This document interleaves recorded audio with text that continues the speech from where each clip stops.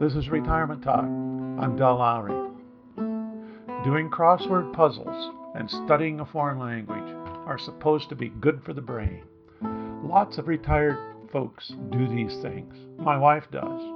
I do computer stuff and study music, thinking that might help. Plus, I enjoy those things.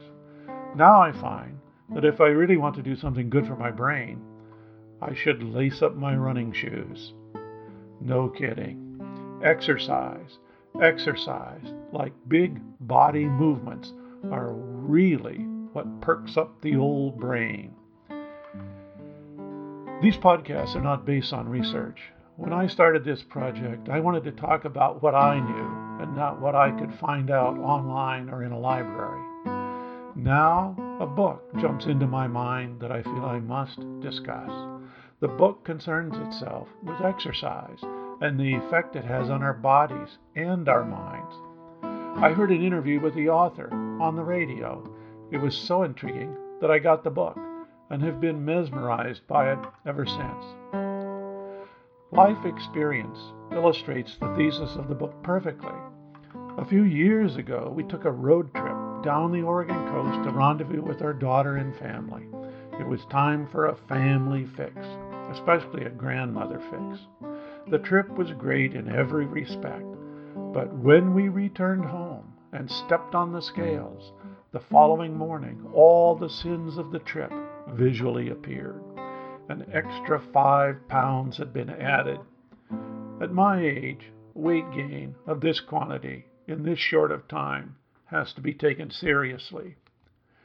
We all read about the obesity that girds our waistline and our country.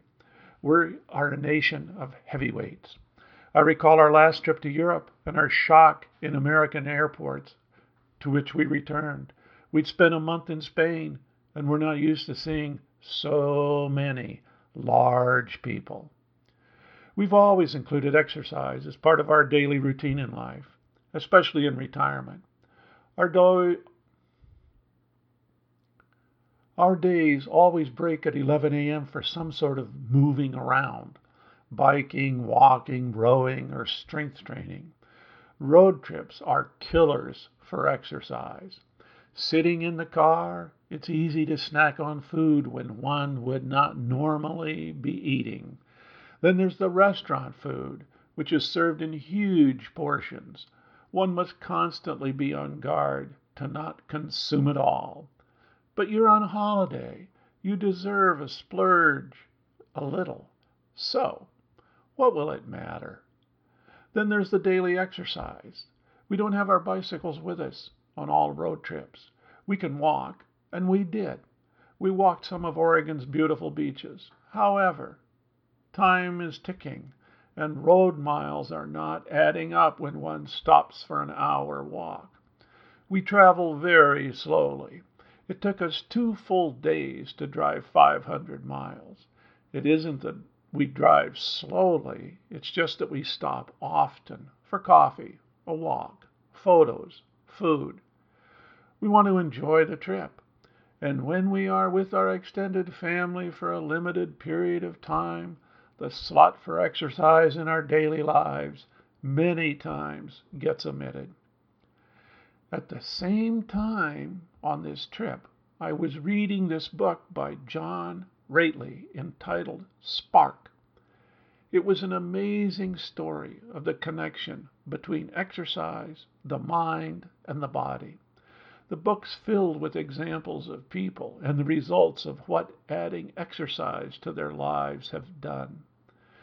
There are some big medical or technical words used in the book, but not enough to deter one from just skipping over them and still getting the gist of the story. The book is based on all the research done over the last 10 years or so in this field. Rately talks of the connection between exercise and total health.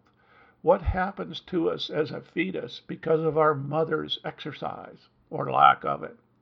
How does exercise affect our physical and mental growth and development as a baby and a small child? A large portion of the book deals with the impact of exercise on depression and hyperactivity.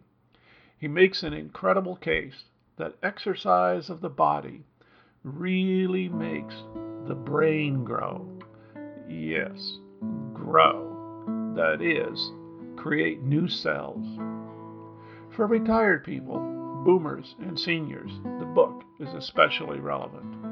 As we age, our bodies and minds naturally start to change in a direction most of us would not consider positive.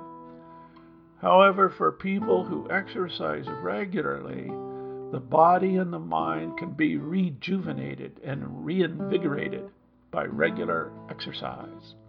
It's a very persuasive argument.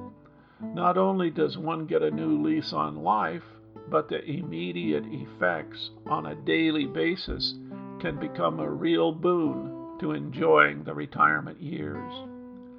Most intriguing is this connection between physical exercise and the brain. The common assumption is that exercise benefits the muscles and cardiovascular system. This is true, but the effect exercise has on the emotional and mental aspects of life is rarely discussed.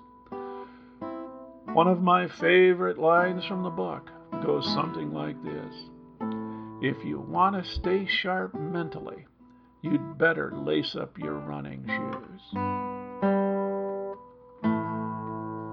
This is Retirement Talk. If you have questions, comments, or suggestions, contact Dell at retirementtalk.org.